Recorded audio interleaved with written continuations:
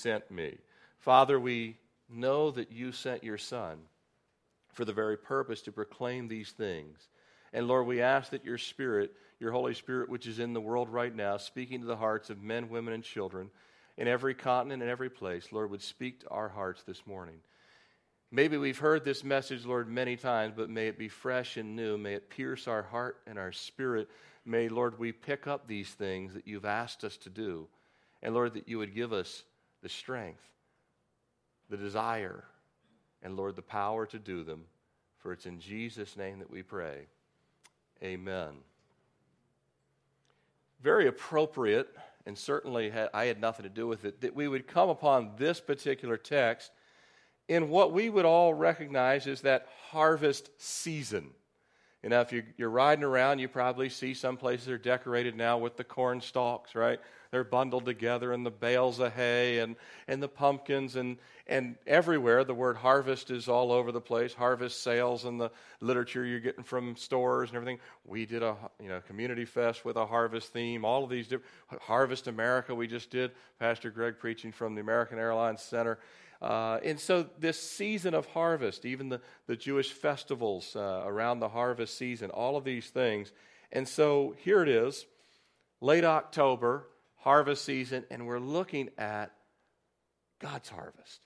The harvest that the Lord himself has designed. The harvest that the Lord himself desires that you and I be a part of. And if you're saved, you are a part of the harvest, amen? That you have been gleaned by the Lord. And remember, he's going to have wheat and he's going to have tares. And the wheat that he has gathered that will go into his barn, into heaven for all eternity. We're part of that harvest. But the Lord wants us not to just be part of the yield, but also to go back and contribute to that yield. And so we'll be looking at that this morning.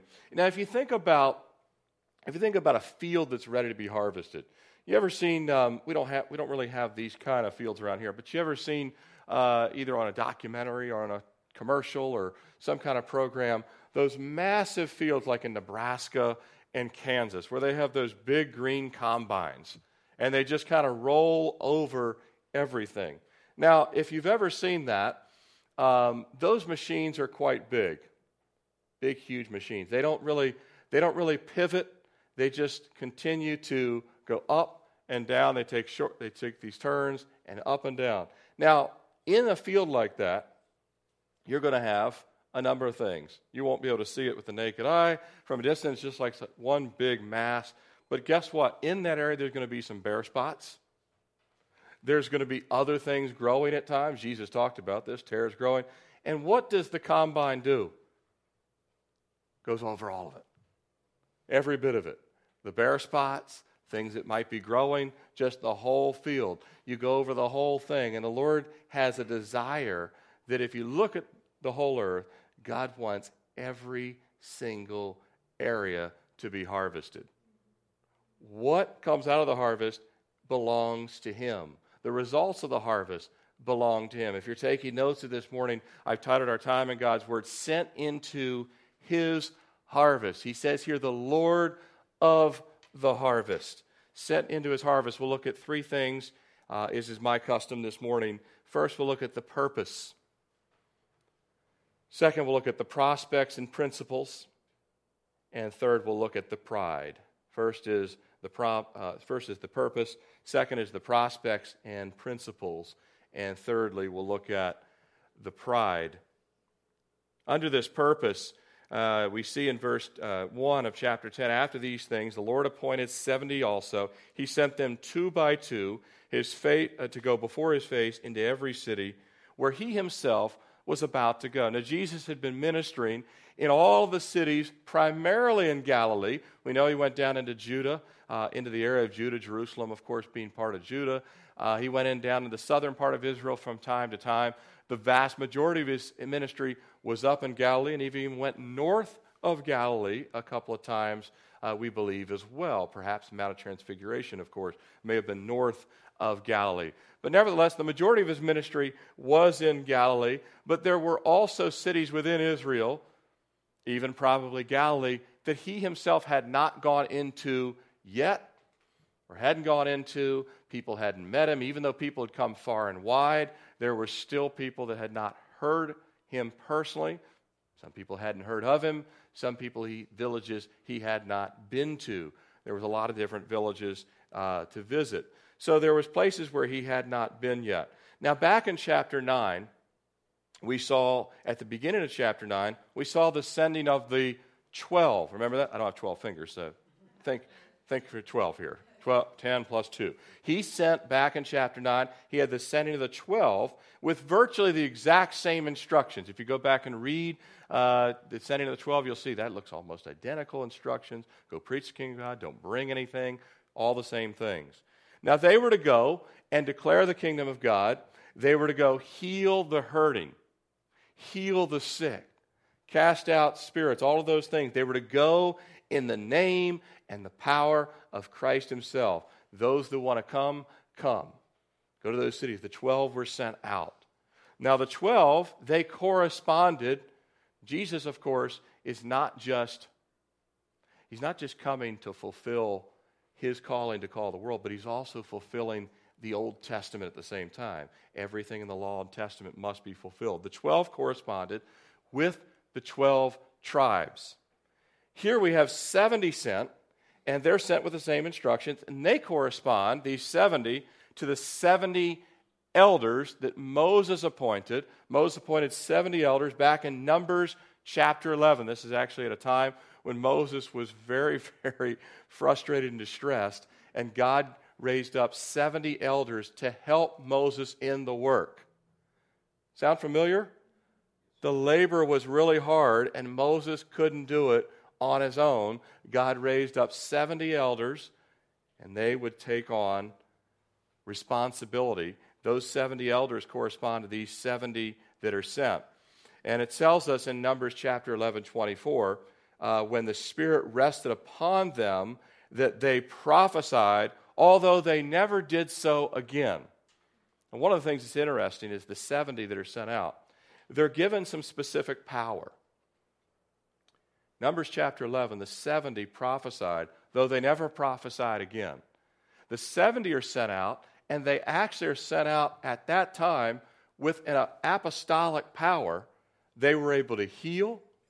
They were able to do the miracles of Jesus. Whether they ever could again, we don't know, but we know that back in Numbers 11, the 70 prophesied. They had a specific word from the Lord that they never received ever again. There may come, in the ministry of Jesus, as there was in the ministry of Moses, things happened under the ministry of Moses that never happened again. Things happened under the ministry of Jesus that never happened again. The thing that will continue to happen again is the proclamation of the gospel. The apostles, they would go on to have in their ministries, they would be given specific Holy Spirit-given power and things that they would do that, I don't know about you, but I've not seen people doing some of the things that the apostles were given. So understand that there's a fulfillment here, a parallel. The 12 sent corresponding to the 12 tribes. The 70 sent corresponding to the 70 raised up under Moses. Luke records an added instruction that we'll look at near the end of this study. They were given the same instructions virtually that the 12 were given, but there's also an added instruction, one specific to the cities that reject the message and ministry that Christ has sent. So there's a specific instruction given to those cities that reject. We'll look at that near the end of our study this morning. But why is Jesus sending these additional 70? Why is he sending these additional 70? Well, ultimately, it's God's heart for the lost, beginning in the household of Israel. Jesus begins to manifest his heart for the lost in the household of Israel. Like the 70 elders in Numbers 11 that prophesied among the people, these men will prophesy of the Messiah to the people wherever they go. They've been given a prophetic message from Jesus, these things to say. They're coming to these cities because Jesus has a heart for the lost. Jesus coming to the earth, it was to redeem the whole world. You agree with that? The whole world. For God so loved the nation of Israel? No. For God so loved the world. Yes, he loves Hindus. He loves Muslims. He loves Buddhists. He loves Jehovah's Witnesses, Mormons, people that are atheists, people that are agnostic. God so loved the world that he sent his son, John chapter 3. So Jesus coming to the earth was to redeem the whole world, but he came personally to Israel. Personally, physically spoke to Israel, and then his message would do what? It would go out from there. Throw a rock into water, it has a point of entry, but what happens to the ripples? They go out. Jesus' point of entry was Israel, but the ripples would then go into the uttermost parts of the world. Matthew 15:24, this is Jesus speaking. But he answered and said, I was not sent except to the lost sheep of the house of Israel. Jesus' testimony.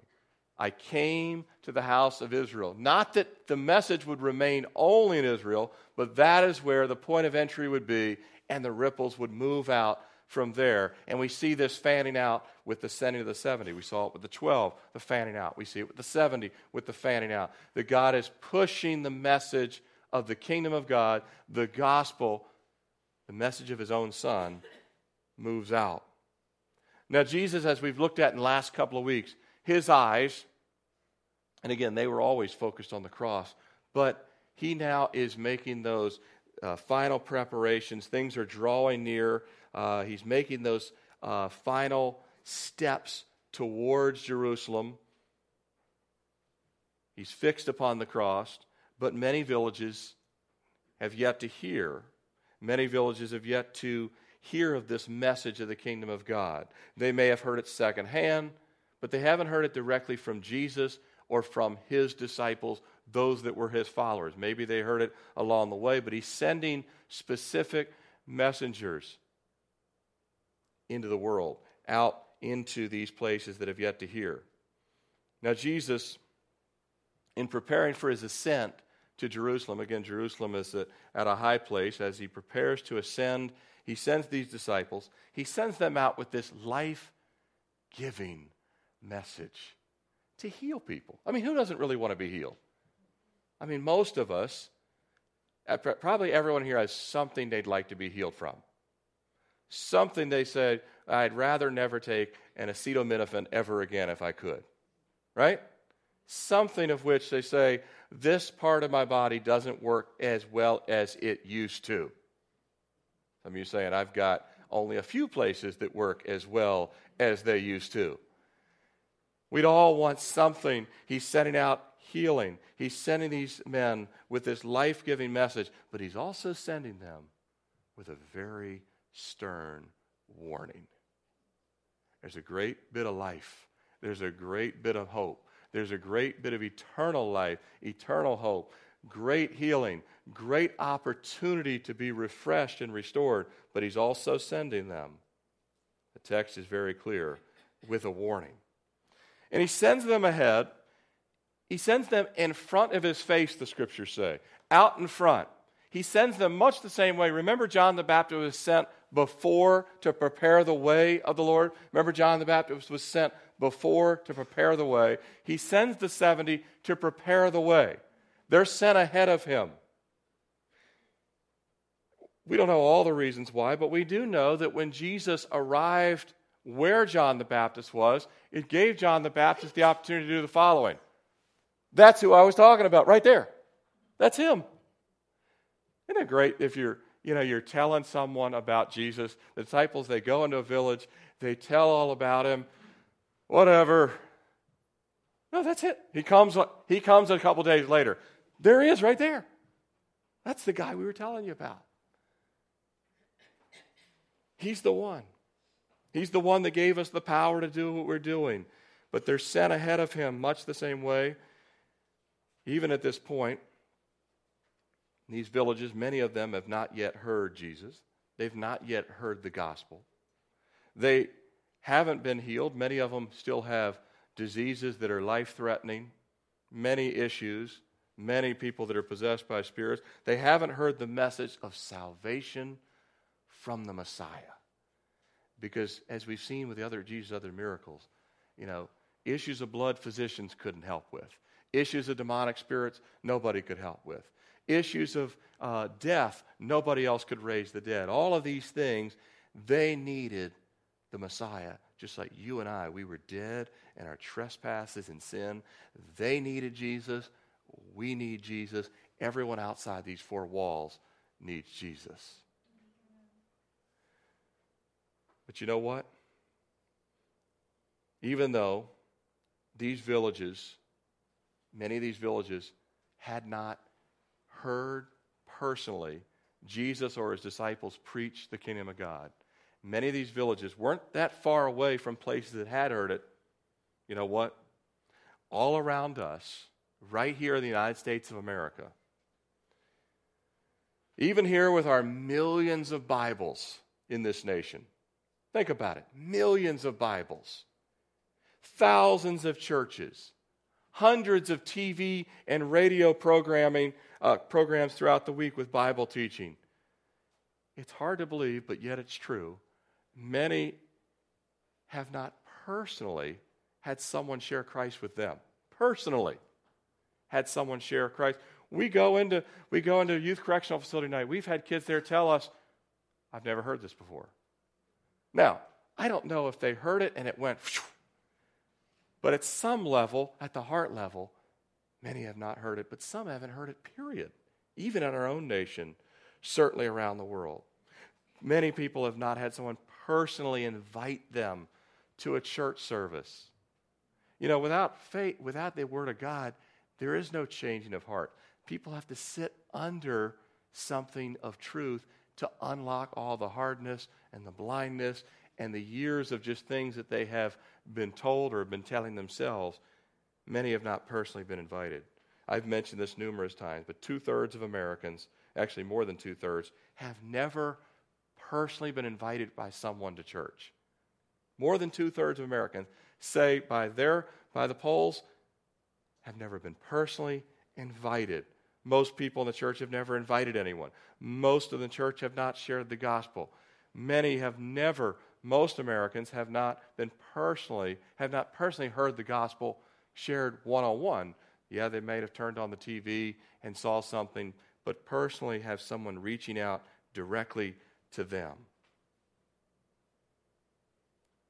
In the fields, as Jesus states, he says, truly the harvest is great. The fields, as he states in John chapter 4, they really are white and ready for harvest. And he says the harvest, he doesn't say, it's not going to be much of a harvest. Hate to bum y'all out.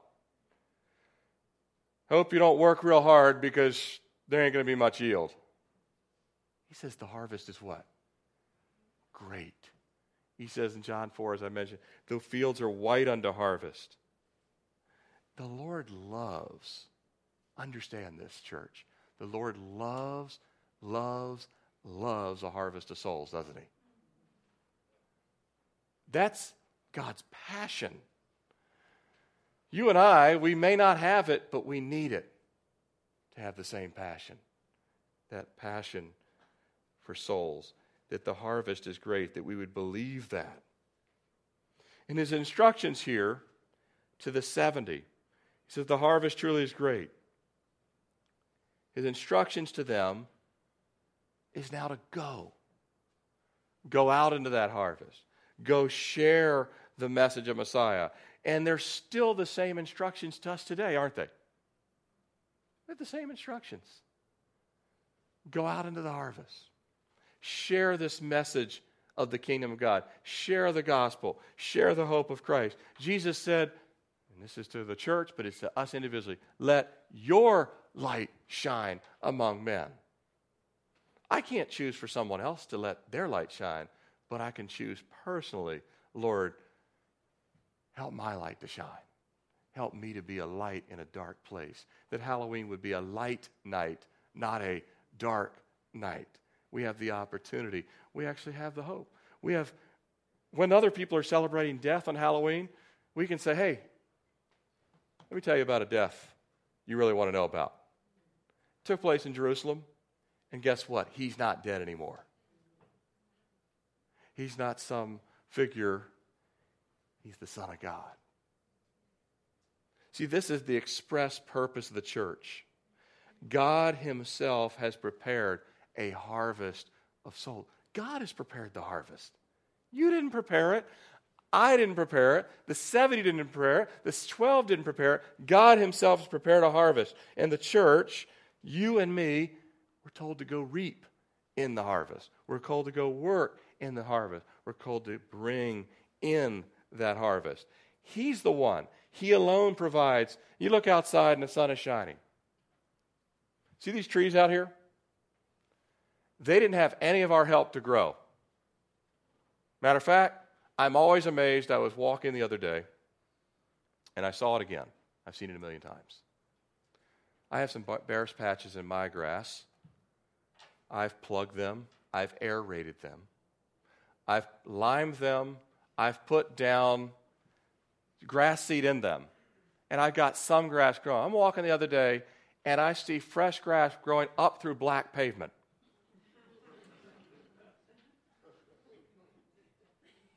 There's no fertilizer there. There's no air. There doesn't even look like microscopically the room for a blade of grass to come out. And it's dark, bright green, fresh grass that had accidentally fallen down in there and grew up. I'm like, I should have 10 times that in this bare spot. But God is the one. He sends rain. He provides soil. He provides everything. These trees out here will grow. You try and get one to grow, and sometimes it won't work. You didn't have enough shade. You didn't have enough this. You didn't have enough room. There wasn't enough sunlight. Tell that to the forest. Doing just fine. He prepares the harvest.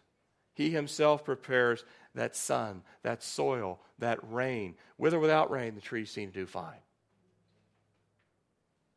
Spiritually speaking, the Lord provides the conviction. He provides the sharp, two-edged Word of God. The Holy Spirit is doing a work in the world. By the way, the Holy Spirit is working even if you don't think He's working. Amen?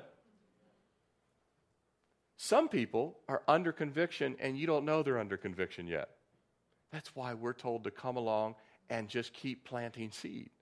Because they may have, the soil may be really ready, and they may look like blacktop, where there's no chance of growth. None. Well, they're a radical Muslim. There's no way they would get saved. Whose God do you believe in then? You plant the seed anyway. God will take care of the results. He is the one that brings the power and the conviction, and the Word of God is sharp. But the purpose of the church, the express purpose of the church, is we are to take that powerful stick of dynamite into our workplace, into our neighborhood, into our families, into anywhere we go. Hari Torrey said, to win men to the acceptance of Christ as Savior and Lord is the only reason Christians are left in this world. To win men to the acceptance of Jesus Christ as Savior and Lord is the only reason Christians are left in this world. Do you and I believe that? Do you believe that's why Jesus, when he ascended into heaven, we know it's true because he said, now go into all the world and do what? Make disciples. He didn't say anything. Go into all the world and establish a church organization. Establish a great hierarchy. Establish entertainment for the masses. No. Make disciples, winning men and women to Christ. Remember Peter and that great catch back in Luke chapter 5? Remember that? We were several months back now probably, or weeks. I don't know how long ago back. But remember in chapter 5, when Peter had fished all night, no success. He actually knew the waters of Galilee really well, didn't matter, no success whatsoever. And Jesus told him, launch out into the deep. Jesus had prepared a catch. Don't be fooled by the times where nothing seems to be happening. Because the next place you go could be a great harvest. Peter couldn't even bring it all in. But Peter had something to do. It wasn't just that Jesus had prepared the catch. He had to launch out, and he actually had to drop the net. He couldn't just think about dropping the net. Imagine if he just spent the next year thinking about dropping the net. Jesus said, drop the net. I wonder if I should drop it now, next week. I mean, as long as I drop it. Maybe when I'm 80, I'll drop the net. Yeah, I'll come back. I'll come back to the same exact spot. I'll drop it in 25 years. I'll just think about dropping the net. I'll launch out in the deep. Let me ponder that. What does he mean by that? I know where the deep part is, but maybe he's being metaphoric with me. See, we're simply told to go and do simple things. Simple things. When you're young, your mom and dad gave you a simple instruction. We don't always listen to simple instructions, do we? We want more answers. We want more of this. We want more of that. But Jesus simply says, go and do these things. I want you also to notice here in verse 1, the Lord appointed. The 70 are appointed. They're chosen. They're selected by design. Not everyone, clearly, I think you would all agree with this. Not everyone is appointed to be a prophet. True? Not everyone's appointed to be apostle. In the truest sense of the word, I believe the apostles were those 12 plus minus 1 plus 2. Remember they had to reselect after Judas. Then Paul himself says that he was named an apostle of Jesus Christ. But not everyone's called to be an apostle. In the original intent, I understand that there's people that use the word apostle for church planting today and other titles. But that notwithstanding, we know not everyone's chosen to be one of the original 12 apostles. Not everyone's chosen to be an evangelist. Not everyone's given the gift of evangelism. Billy Graham has a gift I've never had. Not everyone's chosen to be a pastor. Not that that's any more important. It's not. It's a very critical role, but everyone has something. But everyone is appointed. Do you believe this? Everyone is appointed by the Lord to impact the world for Christ. Think about that. Not everyone has the same title, but everyone is appointed. If you like sports like I do, on any given team, I don't care if it's baseball, hockey, football, basketball, there's different positions on a team. True? They're not all the same positions. And if everyone tries to play the exact same position, you have a real problem. You can't have 11 quarterbacks. You can't. It's a nightmare. But even though not everyone has the exact same position, not everyone has the same title, everyone is supposed to work and have impact. And that the Lord would use all of us to have impact. Fanny Crosby, she was born in 1820. She was blind from 6 weeks of age. Can you imagine that? Blind from 6 weeks of age. She was born again, though, by the Spirit of God at the age of 30, even though she had considered herself a Christian all up until then. She had always considered herself a Christian, but she really believes she was born again at the age of 30. She was born afresh by the Spirit. She had memorized the Pentateuch, the first 5 books of the Bible, Proverbs, Song of Solomon, much of the Psalms, and all 4 Gospels. Memorized all of that. She said that whenever she wanted to read a portion of Scripture, she would turn a little button in her mind, and the appropriate passage would flow through her brain like a recorded tape. Although she was best known for the nearly 9,000 hymns that she wrote for the Lord Jesus Christ, she also wrote patriotic songs during the Civil War.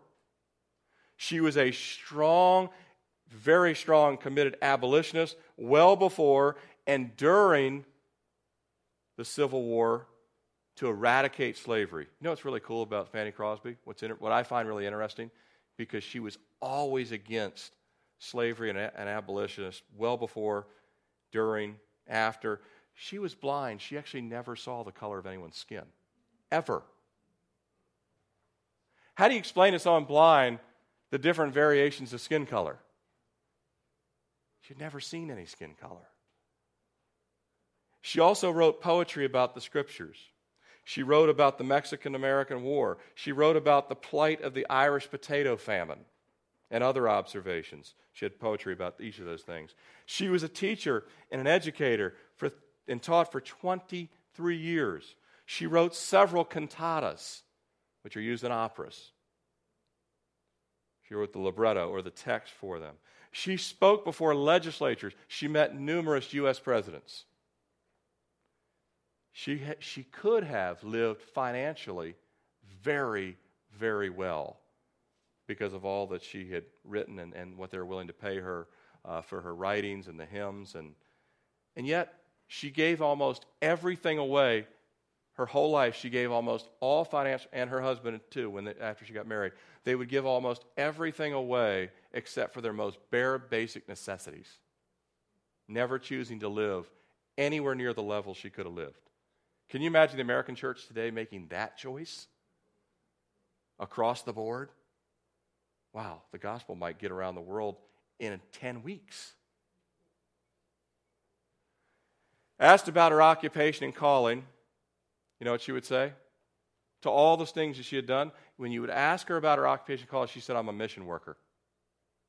That was what she believed that she was. Matter of fact, at the age of 60, remember, she got saved at 30, thought she was a Christian before 30, got saved at 30. At the age of 60, she made a new commitment to Christ to serve the poor and devote the rest of her life to mission work and the gospel.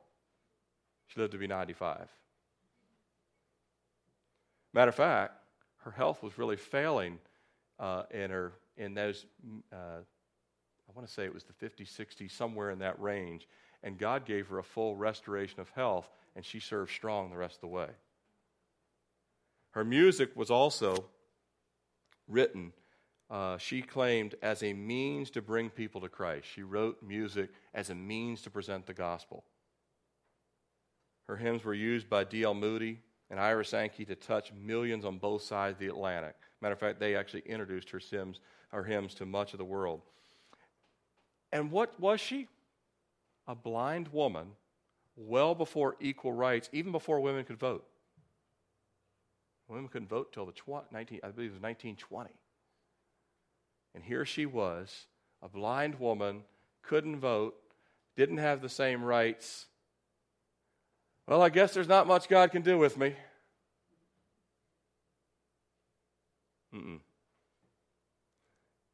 No, not everyone is one of the 12 apostles. True?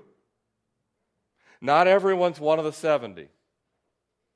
Not every one of us are called to a very specific village somewhere in Israel, but guess what? We're all sent somewhere. And God will take the fish and loaves, whether you're blind, lame, can't talk. There's the guy, his name doesn't have arms and legs. God's done a great ministry. He'll take whatever abilities we have and don't have and multiply it exponentially. Is it possible, church? Is it possible that God wants to do more through you and me than He's ever done before? Well, I'm 60. Tell that to Fanny Crosby. Amen? Well, I can't see. I can't do that. I don't have any money. I only have a couple fish and loaves. Those things mean something to you and I, but what do they mean to God? He makes grass grow in asphalt.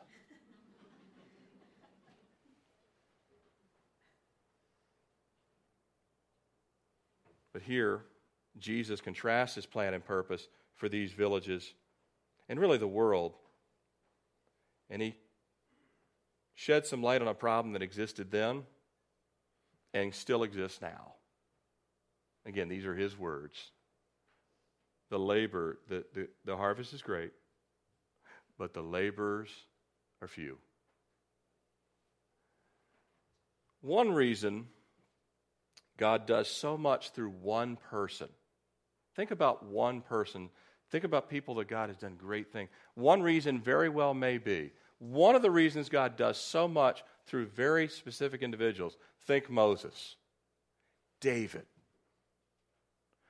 Paul, George Mueller, who like Paul could speak 5+ languages.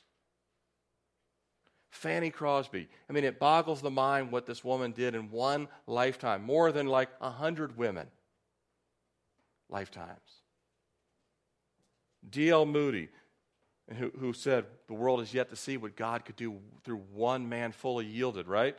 One of the reasons why God may do so much through one individual here, there, around the world is because the other 9 out of 10 or the other 99 out of 100 simply refuse to obey the call.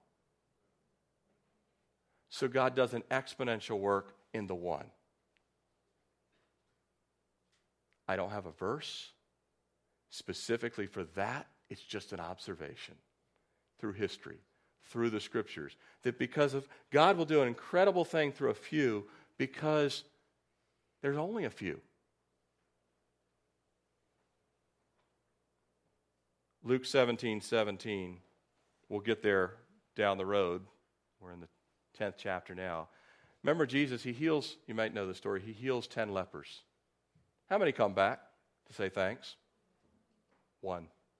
And Jesus says these words, were not there 10 cleansed? Where are the 9? Did they not all receive from me? But where's the gratitude? I gave them healing, and they're done with me. And Jesus says, I give eternal life. I've brought the message, but only a few of you say, all right, where do you want us to go, Lord?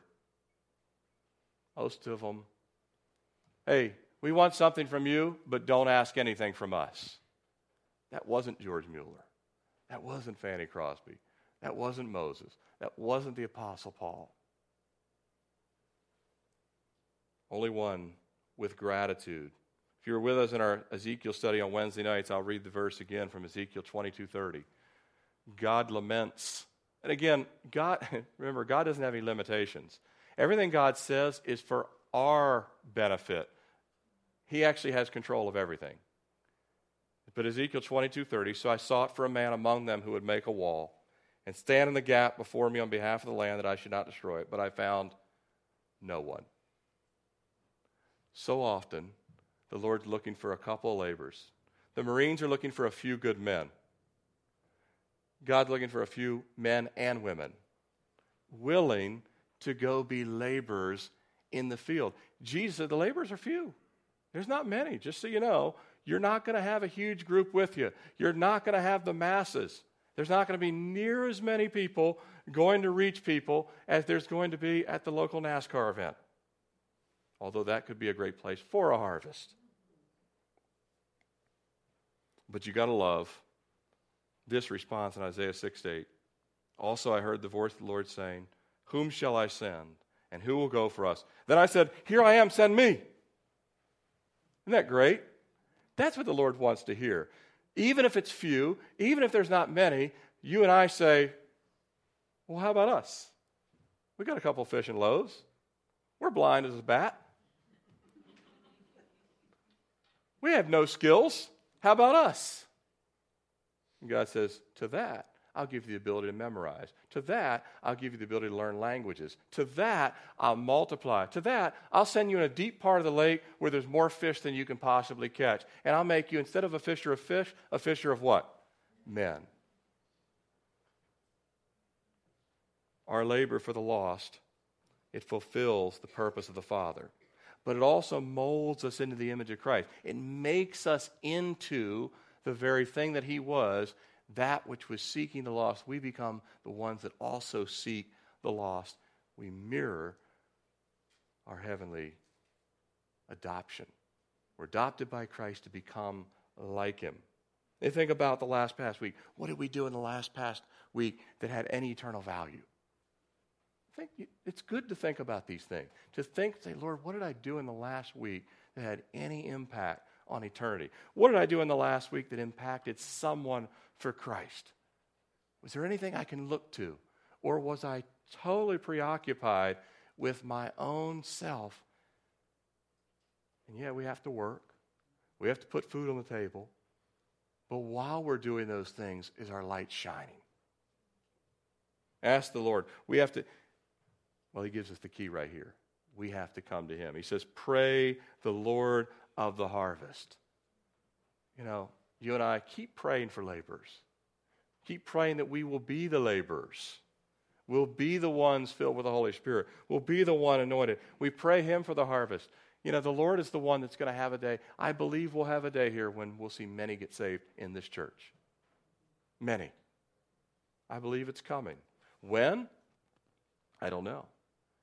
I keep preparing. I keep praying for rain. I keep planting. I keep doing these things. You keep praying. You keep planting. You keep preparing. Collectively, you do your part. I do my part. We all just say, Lord, we keep praying. But the main thing is not our works. It's praying to the Lord of the harvest. Because you can work yourself to death and accomplish nothing. Amen? That's not what Lord didn't tell Peter. Now, get a motor on the boat. Ride in circles all around the lake. Drag the net everywhere you go. Drag it everywhere. Start shooting fish in a barrel. You know, get a gun. Do anything you can. Harpooning them. Do everything. He said, listen to me. Go out here and do this. Go to these villages, 2 by 2. Just go 2 by 2. Well, you already sent the 12. Just go do what I said. Let's look in our remaining time, the prospects and the principles. By nature, we like to know what we're up against, don't we? We do. What's this going to cost me? Is this going to hurt? Is this going to be painful? Is this going to work? What are the risks? We like to know our chances of success. We like predictive analytics if you're in business. If we buy a product, will we actually like it?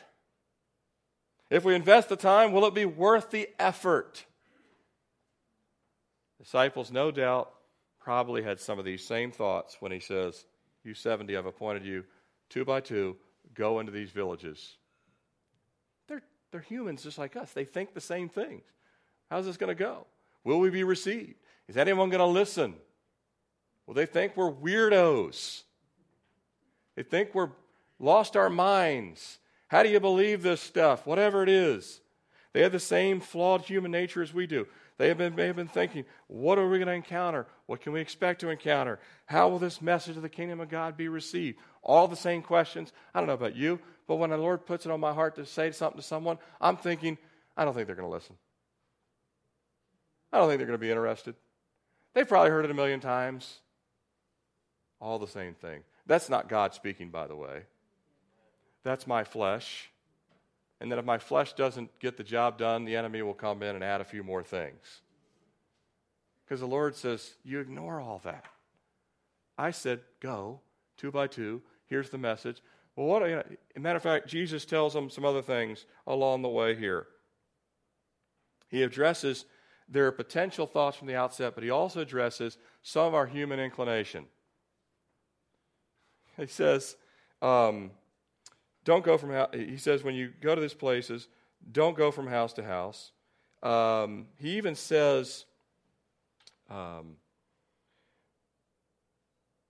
send you out as lambs among wolves. Greet no one along the road in verse 4. Greet no one along the road. You know what Jesus is talking about? He's saying, don't get sidetracked. You'll be busy doing my work, and all of a sudden, there it is. There's Target. They didn't have Target back then, but you know what I mean. And you can get completely sidetracked. Oh, the internet. This, that, and the other. He said, don't stop. I've given you a charge. Go do this work. There'll be many things that will distract you, is what he's saying. There's going to be a lot of things that will distract you. The good is always the enemy of the best. Good things are often the enemy of the best. Well, I could invite my neighbor, but instead, I think I'll go to a Christian concert. You see what I'm saying? I'm not saying anything bad with that, but the Lord may want you to do something that is the best. I want you to invest. Hey, skip that, invite them over for dinner. Best. Good. They're in battle with each other. Greeting someone on the way seems like a good thing. But Jesus says, I've prepared these villages. They're the deep place where I want you to launch the net. That's where I'm sending you. Don't get sidetracked. And we're going into youth correctional facility tonight. You know, those that are going have prepared their hearts to go. I was going to go, but I found a really great Bible study online, so I decided to stay home and watch it. Sidetracked. Those things are good. Do that on Monday night. There is a time to be taught, and there's a time to go teach and to go share. And Jesus is saying, you're going to get sidetracked. Don't do these things. Don't worry about how you're going to be received. You're going to go into these places. Some will listen, some won't. Some will receive you. You might find a house where a son of peace is there. Your peace will rest on that house. Some will listen to you. Some will not. Some will receive the message. Some will not.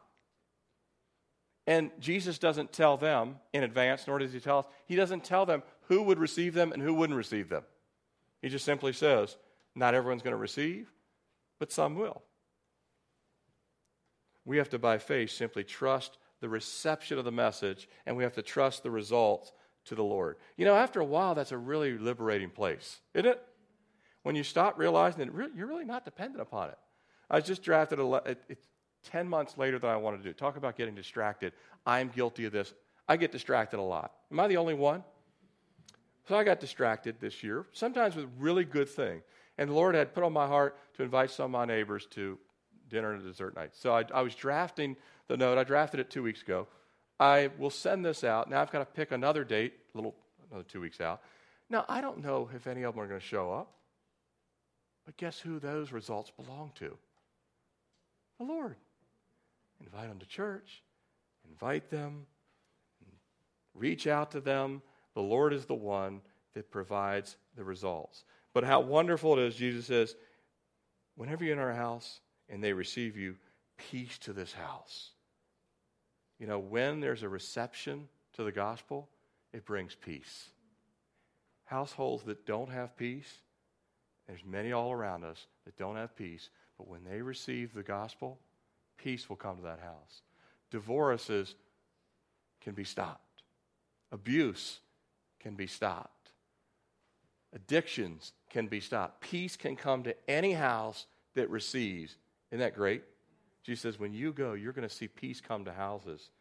When they receive you, they receive me. When they receive me, they receive my message. When they receive my message, they receive peace. And it brings a gracious peace from heaven. But this isn't always the case. That's why we have to pray for boldness, as Acts 4:29, Jeremiah 1:8, do not be afraid of their faces, for I am with you to deliver you, says the Lord. We have to pray for boldness. You and I don't naturally have boldness.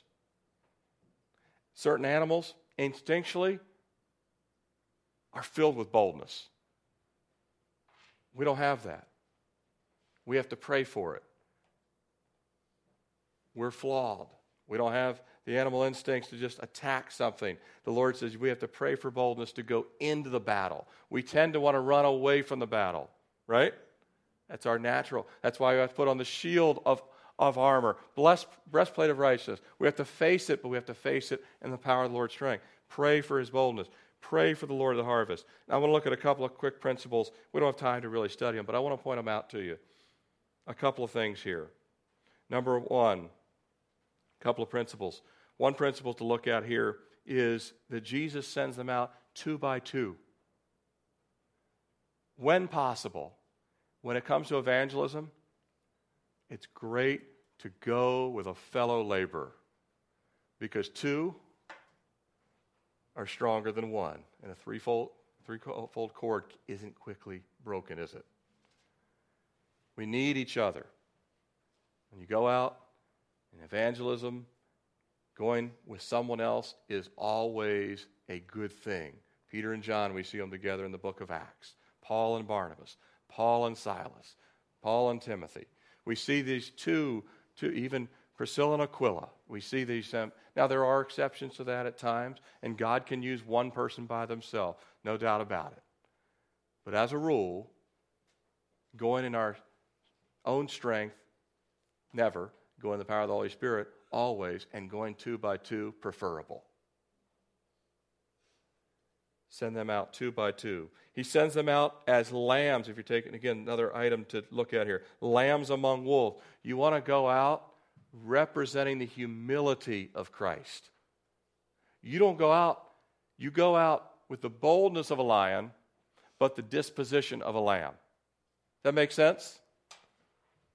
You have the humility of Christ, the sacrificial spirit of Christ. You come bringing the sacrifice of Christ. You bring the good news of his sacrifice. So we go out as a lamb among wolves.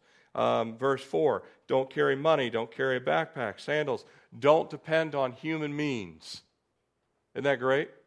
You can't purchase someone into heaven. You can't have enough, sometimes we think, well, we don't have enough programs. We don't have enough this. We don't have enough that.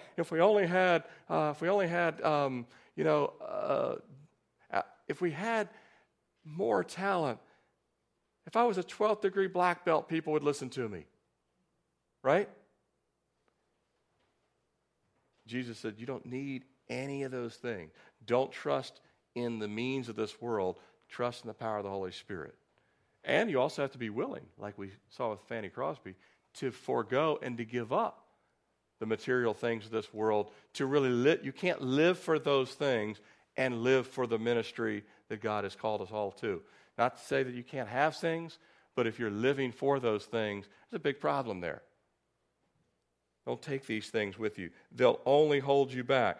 Don't get sidetracked, as we looked at. Greeting people, Laura, don't get sidetracked. Don't get taken off course. Stay abiding in Christ in this ministry that he's called us to, and that's to be laborers in his harvest. Don't go from house to house. Where he sends you, plant yourself there. Be firm, steadfast, immovable. The Lord has given us a place on Hall Street Road right here. He said, plant a ministry right here. Don't uproot and go all over the place. Plant here and keep ministering to the community. That's what he was saying. Go to these places, establish a foothold, win a family to Christ, start the local body there, prepare the way for me, and it'll grow. Isn't that great? Paul would later follow this model. Establish a place, get the ministry planted, elders and deacons, and then let the ministry grow from there. It's the work of the Spirit. Now, 4 quick things as well as far as the present, actually 5. 5 things in the presentation of the gospel. 1 is the first and foremost thing. 5 things in the presentation of the gospel here as principles to speak of or to know. Number 1, pray. If you're going to share the gospel, pray to the Lord of the harvest. Pray for their heart. Pray for your preparation. Pray for the anointing of the words you're going to say. Number 1, pray to the Lord of the harvest. That's found right there in verse 2. The next ones are found in verses 9 through 12. Verse 1, and heal the sick. Number 2, compassion. Have compassion for those. They may not know they're sick. They may not know they're lost. You're there to bring healing to them. Have compassion. By the way, you won't have compassion unless you've prayed. You must pray first. God will give compassion. Number 3, say to them. You got to speak the gospel. Yes, we got to live it, but times you got to speak it. Say to them, speak the gospel. Verse 11, nevertheless, know this. Be grounded in truth. You got to be grounded in the truth. You have to know that what you're sharing comes from God and is true. And then the fifth, but I say to you, verse 12, it'll be more tolerable in that day. Number 5, you're going to have boldness to say things people aren't going to want to hear sometimes. Do you think anyone that doesn't believe in hell wants you to tell them there really is a hell? You narrow-minded, backwoods, 200 years ago individual. No, I'm more than that. I'm like 2,000 years ago. Jesus Christ said that these things are true. There really is a hell. There really is a heaven. There really is a judgment. Let's look at the last thing this morning, the pride. He says you're going to go to some cities, verse 11, and they're going to reject. Some places will reject because you wipe off the dust and say, nevertheless, know this, the kingdom of God has come near to you. And he says that we're supposed to tell them, hey, it's going to be more tolerable for Sodom and Gomorrah than this city for your rejection of the truth, if you're taking notes under pride. Jesus goes on in verses 13 through 16, and he says these woes. Woe to Chorazin. Woe to Bethsaida. Woe, and down in verse 15, he doesn't use the word woe, but he says, and to you, Capernaum, or exalted to heaven, you'll be brought down to Hades or brought down to hell. He cites these specific cities. They were in the land of Israel. He speaks of Gentile cities like Tyre and Sidon and Sodom and Gomorrah. Sodom and Gomorrah was certainly in the land of Israel, but it was Gentile cities before Israel ever became Israel. And he says these Gentile cities, if they'd have seen the truth that you guys have seen, if they'd have seen my word, my work, my ministry, they would have repented. And by the way, American cities that have heard the gospel many times, the Billy Grahams visited their cities, and many televangelists. You know, there's cities around the world that God is preparing to come to Christ in great way. They've not yet heard the gospel, and many of them will repent, because in our cities, we say, I've heard it all before. My grandparents were Christians. I've abandoned all that for something better. Isn't that sad? He said it'll be more tolerable. Boy, the more truth you know and you reject, not a good thing. What you know, we're accountable for. It's amazing when I look at a city like Boston that many years ago was filled with Christians that love the Lord, and now so much humanism and complete rejection of God, complete rejection of the Scriptures. There's a great heritage there. Even places like, Harvard were founded to train pastors. How many people even know that in America? Princeton, the same thing. These are the seat now of godlessness in many cases. And Jesus looks at those kind of places and says, it's not that you haven't received the witness. You flatly rejected it. Then you have places around the world where they've never heard of Christ. They might have grown up from childhood as a Hindu or a Buddhist or a Muslim, and when they hear the gospel, they receive it like living water. Jesus said, if that message had been preached in Tyre and Sidon, if that had been preached in Sodom and Gomorrah, they would have repented. If they would have seen my works, they would have seen the works of these apostles. We're given a choice. All of us, we're given a choice. And there's a tremendous price, Jesus is telling us, for rejecting the mercy, but also the warning. These cities, they had seen the power of Christ, and yet they still were not moved. Yeah, they liked Jesus feeding them, but they didn't want to follow him. They might have thought, hey, you teach pretty well, but we're not interested in you being our Lord and Savior. What else you got? David and Solomon built a great kingdom. You going to do that? No. Well, then does it impact my bank account? Actually, no. You're going to have to actually be willing to have nothing. But you'll get to go to heaven. I'm not interested. And so many of them rejected. In their pride and their blindness, they reject the very loving witness and warning of God. Suppose you got a job at SeaWorld. Most of you probably aren't looking in that direction right now. We have a couple of guys that are looking. I doubt many have been combing the SeaWorld website for job opportunities. But follow me on this.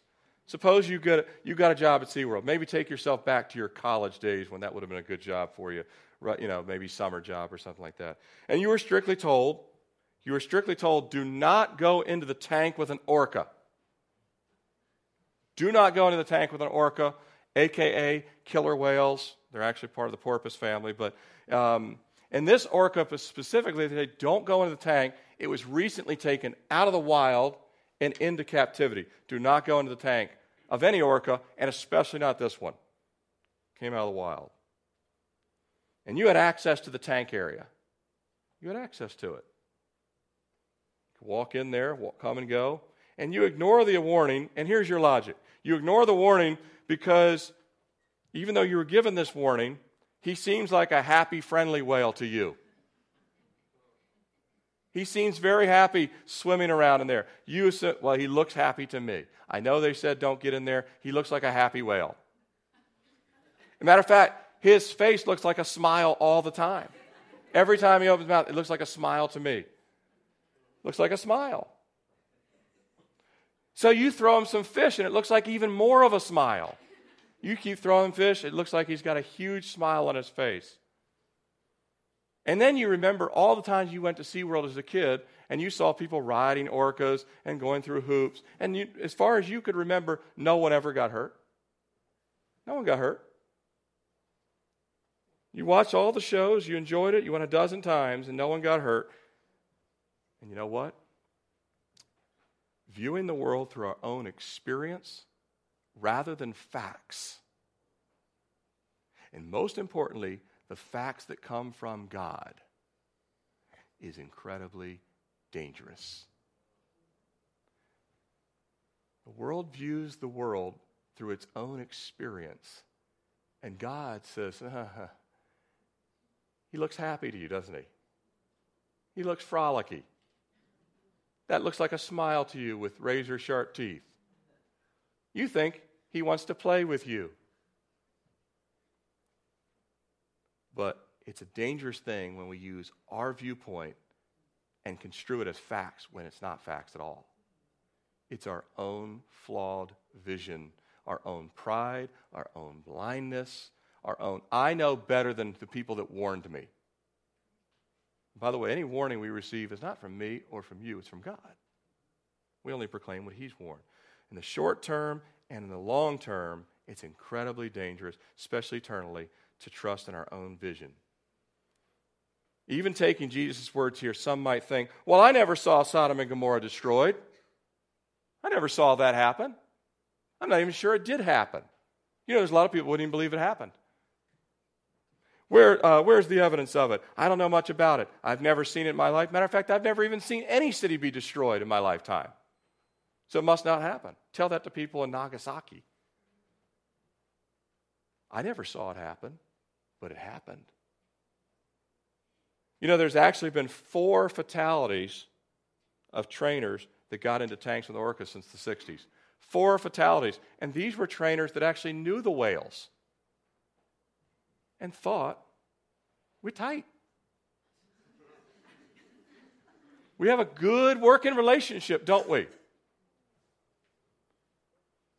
And when they aren't used to, as a matter of fact, one of the most recent ones, they really believe it was sold from another place.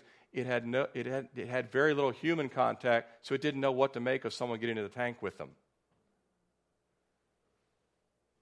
The most recent death in 2010 has resulted SeaWorld no longer has humans in the tanks with orcas.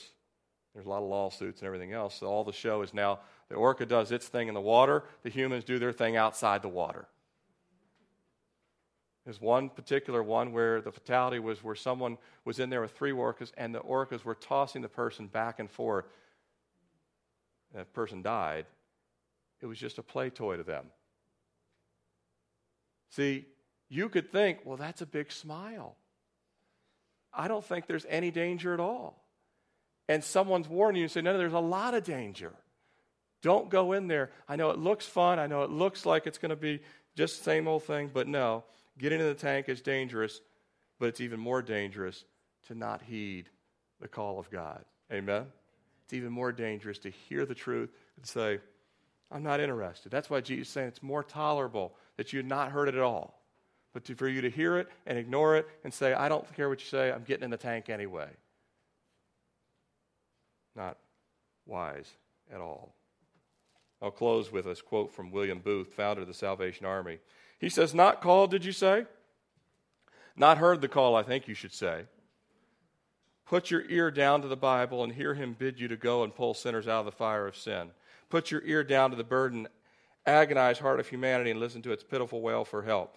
Go, stand by the gates of hell and hear the damned entreat you to go to their Father's house and bid their brothers and sisters and servants and masters not to come there.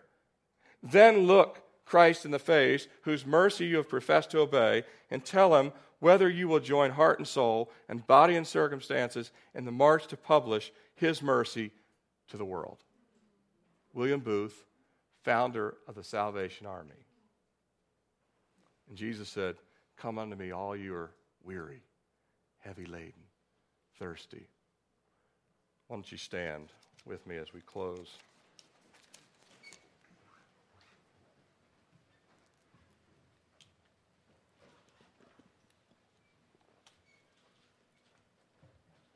But I want you just for a moment, as we'll close in song in just a second, but this message, I mean, we all know that God wants to save sinners, amen? But don't let the words of Jesus fall off us. Let them sink down into our ears, as he said in chapter 9. Sink down into our ears. If the laborers are few, let's be the few, amen? Because he can do a lot with a few. You know, we're not to compare our lives, but yet we can look at a life like a Fanny Crosby, and that should be an eye-opener, ironically someone who doesn't have sight, an eye-opener that it doesn't matter who you are, God will use you as an impact for Christ. And I'm 45. Gives me hope that at 60, I could probably do a lot more at 60 than at 45, if we continue to grow. Amen? And I was thinking, I didn't do the math. I think I woke up in the middle of the night. I was thinking, if 80 people, and some of you that are really mathematicians, you could probably figure out the number off the top of your head. But if 80 people, let's say there's 85 people in this room, 85 people, even 40 weeks out of 52 weeks, that's giving you some sick time, some vacation time, and some I completely forgot time. 40 out of 52 weeks invited one person a week to church. One person a week. I think the number is well over 3,000. Isn't that amazing? God says, if you would stop and think what I could do if you prayed, Lord of the harvest, it would be more than you could exceedingly ask, think, or imagine. That's what the scriptures say. Amen? I'm going to just pray for a moment. I want you to pray with me that we recommit to being laborers in the harvest. And that we ask the Lord for boldness and compassion, right?